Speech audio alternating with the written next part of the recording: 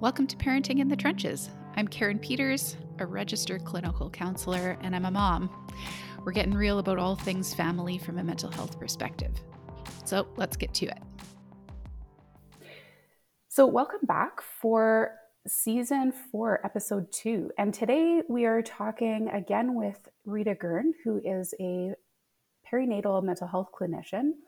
And she's a colleague of mine who specializes in this area. And I'm excited to have her back because last time we talked a bit about birth trauma and kept it contained to that topic. But we realized halfway our discussion that it would probably be really valuable to talk a bit about post-birth mental health. So what happens for moms and what we're at risk of post-birth. So I'm just going to name this as postpartum depression and anxiety, but I do know that we can allude to other mental health conditions that can happen for people afterwards and how to go about identifying the risks and what we can do to mitigate those. So welcome back, Rita.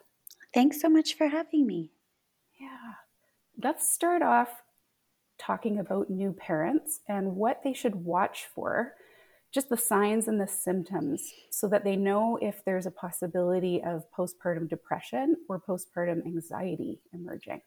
Sure. And I think the difficult part about postpartum mood and anxiety disorders is that so much of the postpartum period, you're going to go through the ups and downs that will look like a mood or anxiety disorder, but they're impacted by the postpartum period. So, for example, we all hear like you're a new parent, get your sleep while you can.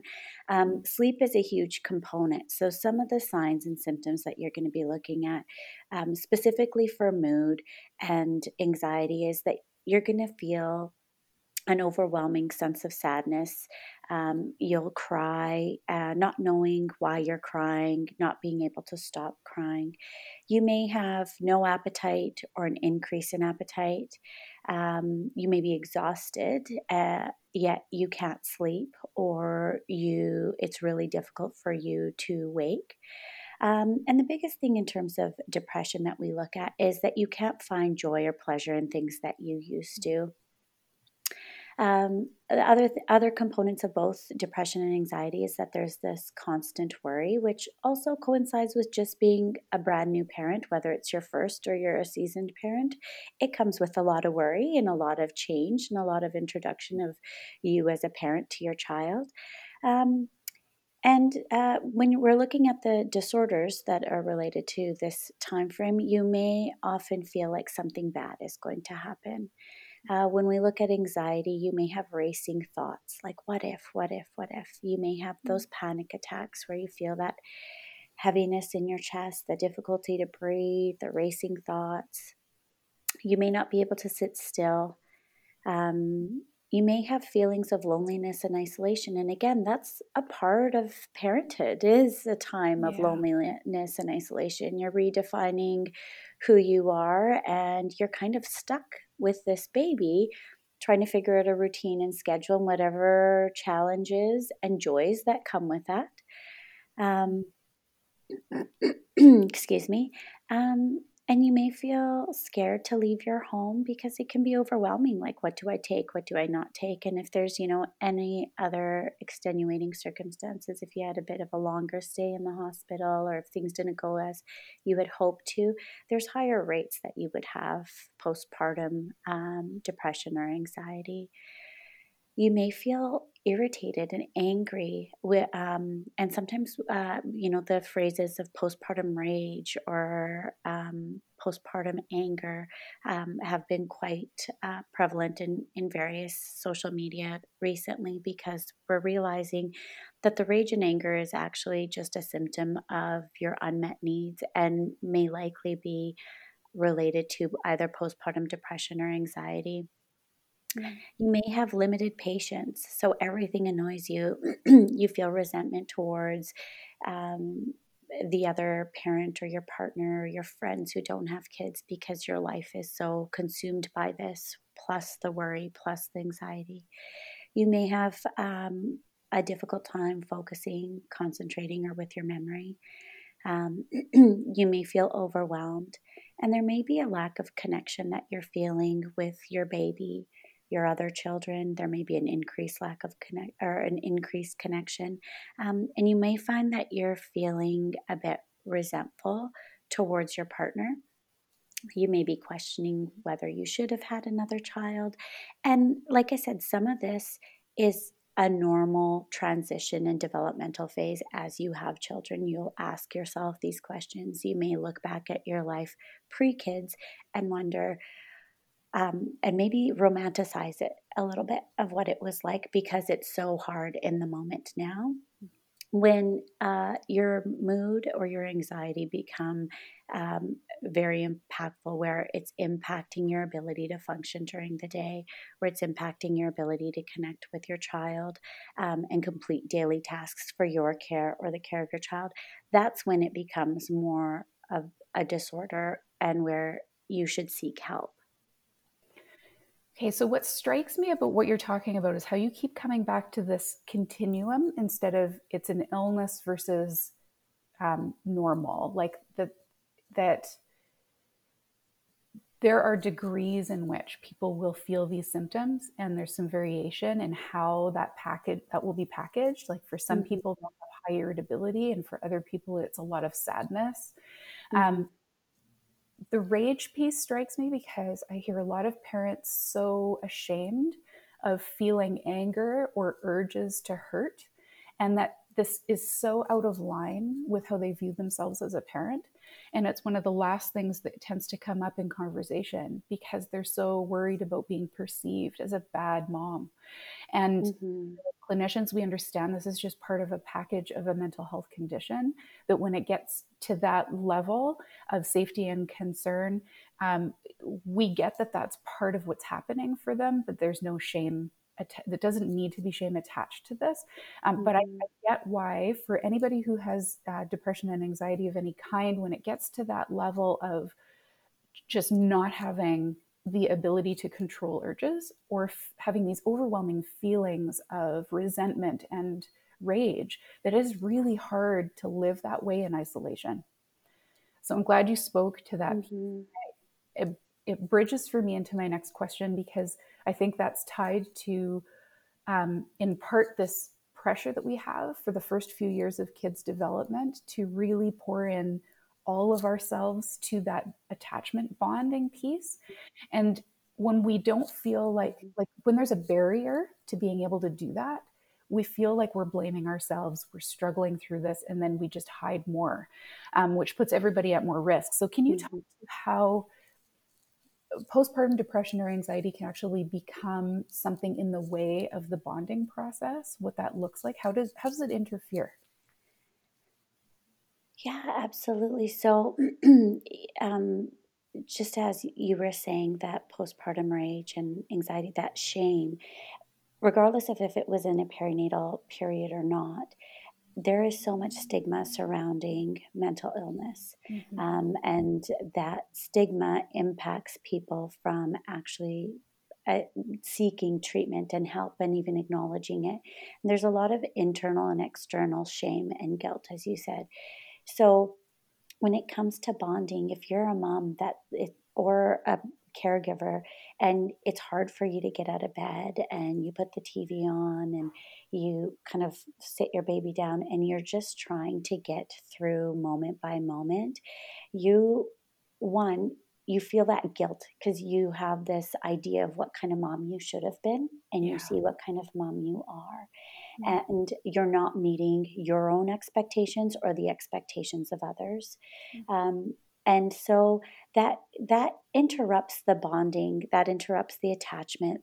And I'm not saying when you're a parent you need to be on the floor with your kids and have that Right. eye contact and all these shoulds, as you Yeah. said. Um, but what I'm saying is that there isn't that devoted time. You're resenting the things that you have to do for basic care and necessities for the Right. child. So whether that's feeding, bathing, putting them to sleep, that irritation of the sleep cycles and the sleep regressions, that is that much more amplified. And when we look at things like postpartum anger, it is immediately followed by guilt, regret and Yeah. shame. And so it's that, how can I kind of interrupt that cycle and this snowball effect so you can have a moment of pause so you can respond versus react. Yeah. And so, as you say, there's that spectrum. That's where people such as ourselves and other caregivers can step in and say, look, this can be different and you can attach. And the biggest thing that I will hear and research has shown is that when parents get out of this fog and out of the spectrum of mental illness that's related to perinatal, their biggest regret will be for the time that's lost. Mm. So if there's any takeaway from this podcast, I would say I'd encourage you, have the conversation. You're not the only one going through this. Yeah, The reality of absolutely. parenthood is hard. The Yeah. reality of parenthood during a pandemic is that much more difficult. You don't have those supports. So as much as parenting is isolating, well, throw in a pandemic and it's No that much doubt. more isolating, right? You Yeah. don't have those mommy groups, you don't have the support groups. Your check-in appointments with your midwife or your doctor are most likely via telehealth versus in Mm. person. So I think that, and anything that happens within that first year, like if you're worried about the attachment or bond, that's all repairable Yeah. as long as you are willing to seek help and focus on yourself. That whole analogy that you can't pour from an empty cup Hmm. is very, very true. If you are the primary caregiver of this child and you are on empty, you Yeah. have nothing more to give. Totally. Yeah. I that's such a good reminder. I think for anyone who's experiencing shame, the highest risk around that is the isolation piece in reaction Hmm. to it, right? Is if Yeah. we dive deeper into the hole and we cover ourselves up. Hmm. And that's where the risk grows rather than when we dare to reach out and we have the courage to Hmm. talk with somebody and name what we're feeling. And I also Hmm. think because it's on a continuum, a lot of people in the gray area will question, is it bad enough for me to reach out for help? Right. And Hmm. then I always say, well, how does it feel to you? Because really, at the end of it, Hmm. that is where it matters. If you're distressed by what's happening, then it's something to reach out for.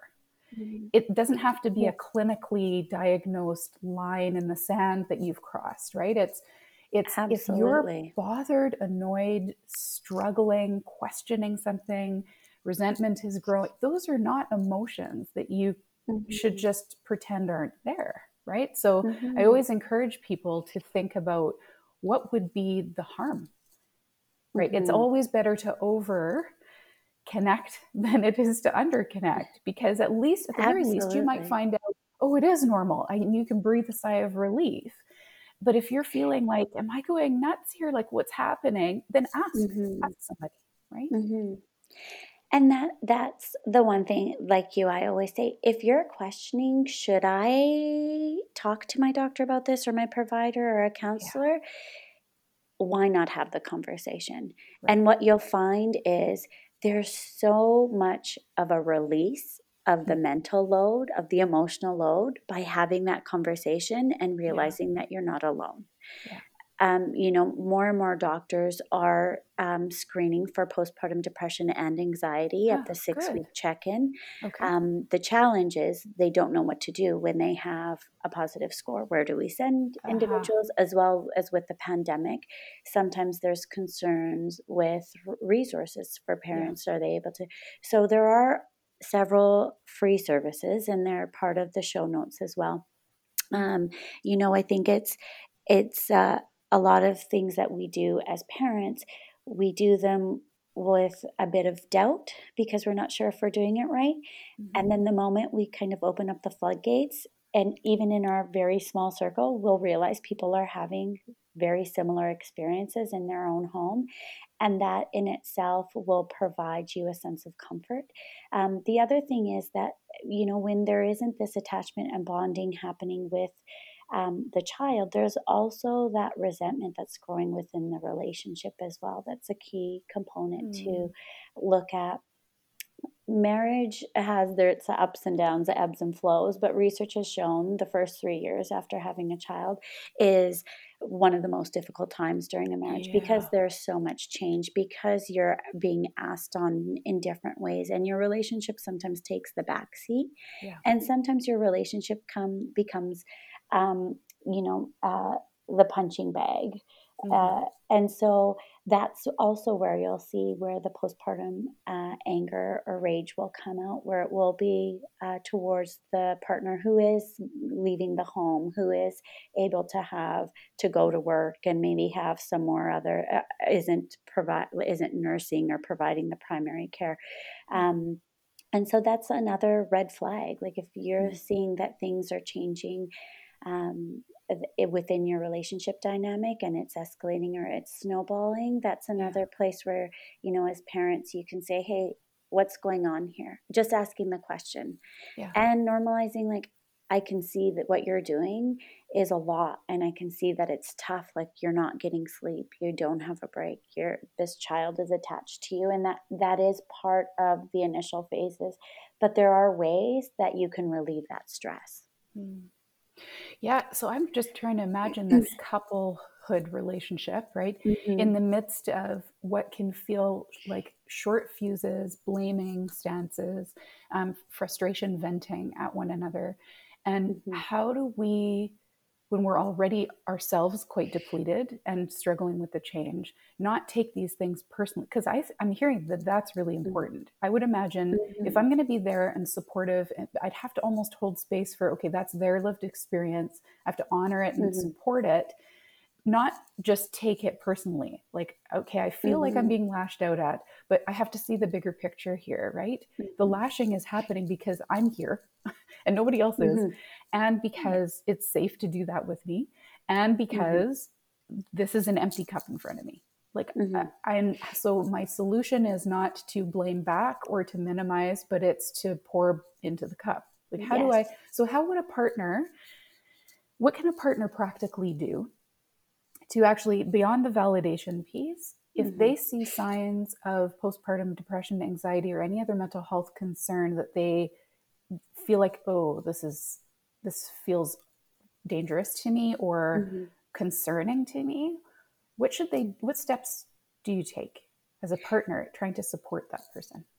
I think as a partner, sometimes there isn't that language, or maybe we're not aware of what do we call this? We know Yeah. something's not working, but what's the label we're going to put on it? Uh-huh. And I would just say, you know what? There's no need for a label to put on it, but something's not working. So as a partner, how can you become more involved? How can you maybe take some of the load? So if you're working Monday to Friday and it's hard for you to do nights, well, are you up till later on in the evening, like we all have been watching Netflix? Like, is that where you can Mm, say, you know what? I would love to spend time with you, but I think you need to get some uninterrupted sleep. I will watch the baby, or I will do bedtime, or I can do bath time. mhm. Things that you can do that will help relieve that load on mom. Sleep is one of the biggest components that if you Yeah. have any pre-existing mental illness when you are in the perinatal phase, if you're not getting enough sleep, the risk of you having a reoccurrence is that much higher. Yeah. So I'd say, how can you help with um, providing more opportunities to sleep? Okay. The other suggestion I'd say, like just even the daily tasks, we feel Mm, like we should do everything and need to be doing everything because there's this expectation we're at home. And if, dishes aren't done, this and that isn't done, people may question, like, well, what have you been doing all day? Well, I'm caring for a living human being and trying to make sure I get through it yeah. as well, right? So, Right. what are some of those other tangible things that can be taken care of? So, whether that's meal prep, planning for meals, if you're leaving the home for work, making sure that there's snacks and meals during the day, because it's really hard for the primary caregiver to make the time to take the time to make something for themselves. Yeah. So whether that's, and try to have something that's nutritious as well, Hmm. just to give them the energy boost that they're going to need to get through the day. So things like that can for sure, just those actual tasks, take tasks off their plate, but Mm, also create space where the primary parent can leave the house on their own, without the expectation. Like, if there's an emergency, I'm going to call you. Like, no, you can go Yeah. out for an hour or 2 hours and we will be fine. We will Right. figure this out. Reassure. Okay. Reassure that, as the secondary parent, you're not a babysitter. You are actively involved and engaged.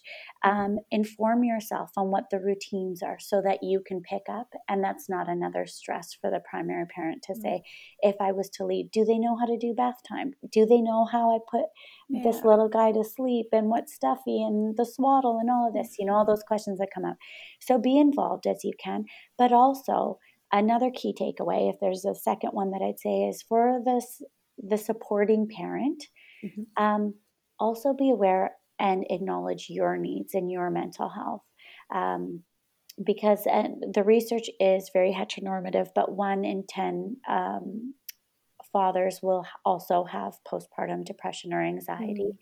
The highest risk factor for a father or partner having a perinatal mental illness is if their partner has undiagnosed, untreated mental illness. So if primary parent is struggling, you got to believe that the secondary parent is struggling, and it becomes a family issue, right? Then there's the lack of attachment, and it just becomes this doggy pile of crap that you need to sift through. And I think that there was a new research study that actually just came out this month, and it was on the news, and they said the rates of perinatal mood and anxiety disorder previously was seen at 21%, but within Canada during the pandemic, it's actually at 35%. Oh, wow. Yeah. 35. So we already knew that the research was underreported. Yeah. The rates were underreported. And we continue to know that research has its limitations. And when it comes to mental illness, the rates are usually underreported. So the fact that there's almost a 15% increase because of a pandemic is huge. So families are struggling more now than they ever have before. And most of our conversation has been talking about new parents, but there are those who have second, third, fourth children. And so that struggle and that juggling act of whether your kids are going to school or whether you've decided to homeschool them given the pandemic or your personal reasons. So there's a lot on your plate.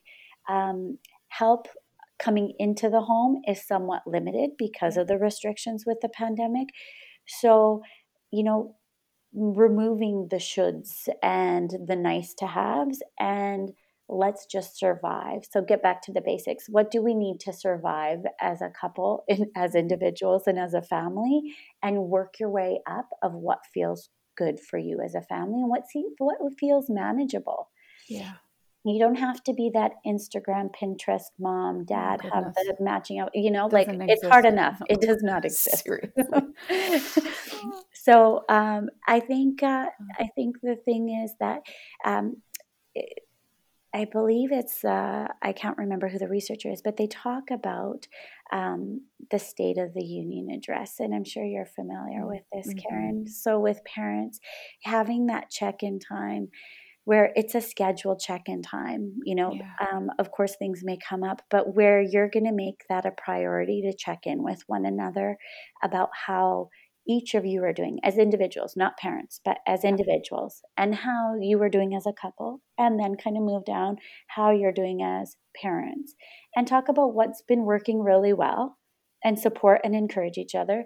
Talk about what needs to change and talk about what you would like to do differently for the following week and how you can support one another.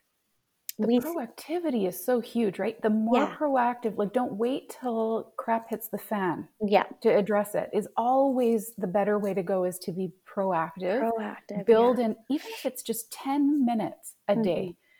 At every 8 o'clock, every night, we have 10 minutes where we look each other in the eye and we just touch base, right? Rate your day, tell me what I can do, and this is what I need from you. And having those basic questions daily, sometimes you might run up dry, which is a lovely experience. Actually, things are fine, right? Which is, when do you get that? You don't, because you don't address it until there's a big problem, right? Yeah. So I think, and things like having a shared calendar can be really helpful. Mm-hmm. Shared calendar, knowing that, I'm going to work late tonight, or I got to go into work early, or I want to go for a walk with my friends and I don't want to take the kids with me. Yeah.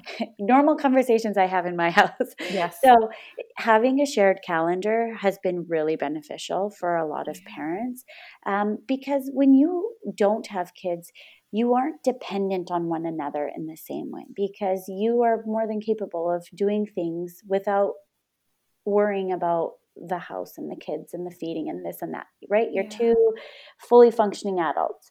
Yeah. And then you throw kids in there and there are these dependents and you are responsible. And for some, and I'm just going to say for some women who take on that primary role, mainly, they feel the weight of the world.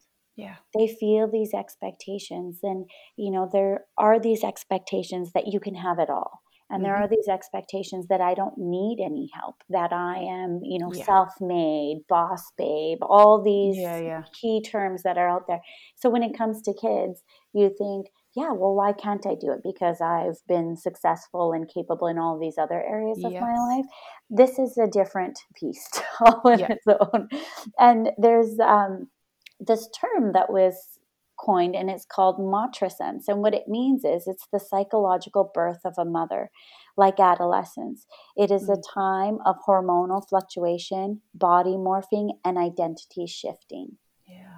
And when I saw that, I was like, yeah, why don't most people talk about this? How big that is. Yeah. Huh.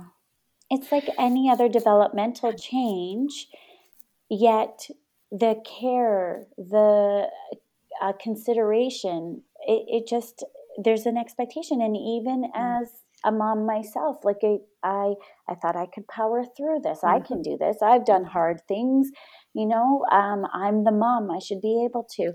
And it's, there's a lot of courage in your vulnerability, and there's a lot of strength in asking for help, and whatever that may look like for you, and what it can look like during a pandemic or within the dynamic of your family. I would say ask, have the conversation, and you don't have to give the headline, I'm struggling. I don't want to talk about it, but I'm struggling, and this is what I need. Okay. What does treatment look like for postpartum depression and anxiety? Can you run us just through what people could expect when they ask for help? Sure. So in a non-COVID world, treatment might look a little bit different, and depending on where you are on that spectrum of the gray spectrum, pre-diagnosis, just where you're having a lot of symptoms, but you're not meeting the diagnostic criteria. So talk to your doctor first and foremost. And that doesn't mean, I know that there's a lot of apprehension about medication and what that means if I'm nursing or if I'm postpartum, but speak to your doctor. Because medication may not be the first line of treatment, depending on what your unique situation is. Counseling and therapy have shown to have the same level of impact as medication if you are diagnosed with mild to moderate depression or anxiety. Exercise. And I know it's hard to get out of the bed. I don't want to exercise, and I haven't given birth, but I just can't even imagine. But exercise doesn't have to be like I'm going to the gym for an hour and a half. I'm running. It's movement. Movement. Get your body moving. Get the blood flowing. Get the juices going. Even if that is 15 minutes to go and walk around the block. If that is, you know what, I'm going to vacuum. I'm going to do, whatever it may be. So have some form of movement. Have, if you have other kids, I say, kids love to be silly and dance, and let's do gymnastics for 10 minutes and you're going to participate. Let's have a dance party. Let's jump. Let's pretend to be horses, whatever it may be, whatever your kid, these are all things my kids are into. So do that. And get some movement. Find supports. So whether that's within your trusted circle, whether that's through social media, you can find online virtual support groups. There may be, depending on where you live, there may be in-person virtual support, in-person support groups. And like I said, talking about that shared experience, normalizing it, there's a lot of healing in that. So that is beneficial. And you know what? There is no shame in being on medication, and there are a lot of medications that are quite fine for you to be on and have no risk identified if you are nursing. Okay. But have those conversations with the disclaimer that many family doctors don't have the same amount of information about medication during pregnancy or the postpartum period. There are resources where they can consult with a perinatal psychiatrist through Postpartum Support International, and they can talk to your physician or your prescribing physician about medication, the impact of medication, the risk factors, how long it will take for you to feel better, and what the kind of check-in process is, because not every medication doesn't work for every individual. So there might be a trial and error process. And the other piece of it is there, as we know, there's a lot of hormonal changes that happen, regardless of if you're the birthing parent or not. Research has shown that partners have hormonal changes, adoptive parents have hormonal changes. So if you find that you're doing well, you've reached out for help, you've started medication, or you've started some form of treatment with therapy or support group, when there are those fluctuations within your hormones, if you're nursing or not nursing, and those changes happen, you will have a slump. So not to scare anyone, but to, empower people that there will be a slump and you will get past this, but this is just your body going back into that rebalance, finding its new norm. And I think knowledge is power, really, when it comes to this, because far too many people struggle in isolation because of the shoulds and the expectation. So the more you talk about it, the more you'll feel that others have also gone through it, and you're not this anomaly, and you're not failing. And with help, this is temporary. With help, you will get better. Let's end on a very encouraging note, because this is the piece where I feel like it's hard for people to step into the conversation, because just naming it can feel so daunting. And then when we flesh it out and say, like, the realities of this and how dark this can feel and how deep it can get, that it can feel hopeless. Like, how long do I have to be stuck in this for? And when you speak to the resources, the possibilities, and the information, I do feel like it gives people the opportunity to self-identify some of these symptoms. So I can name it for myself. I can give myself value and worthiness around, this is my experience. I'm uncomfortable. Something feels off. I'm going to trust my gut. I'm going to talk about it. And then you've named who to go speak to. And I think that's a really helpful piece. And I want to end also by just noting that you are one of the most generous podcast interviewees in terms of the resources you provide. So I want every person who listens to this episode and to the last one to go read the show notes. When I listen to a podcast episode, even if I'm really interested in the topic, every once in a while, I get this, okay, I've listened, that's good enough, but I don't go to the show notes. These are episodes people should go to the show notes for, because the list is so long. So thank you for providing that, because that has been huge. Thanks for spending time with me today. Remember to check out the show notes for related resources. You can follow me on Facebook and Instagram, or you can also subscribe to my online learning page at my.thrive-life/LRL series, where you'll get updates, extra tools for your toolkit. And if there's a topic that you want me to cover in this podcast, please shoot me a message. I would love to hear from you. Shoulder to shoulder with you, knee deep in this mud. I will see you back here next time.